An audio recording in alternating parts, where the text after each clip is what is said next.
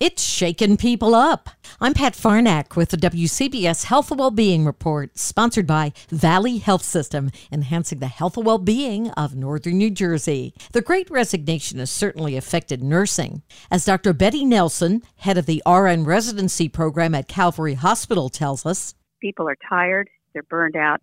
There was an increased report of leaving patient care, 22% 10, 11 months ago, Wow. And now it's 32%. 32%. Was that for 2021? That was November 2021. And just a year before that, 22%.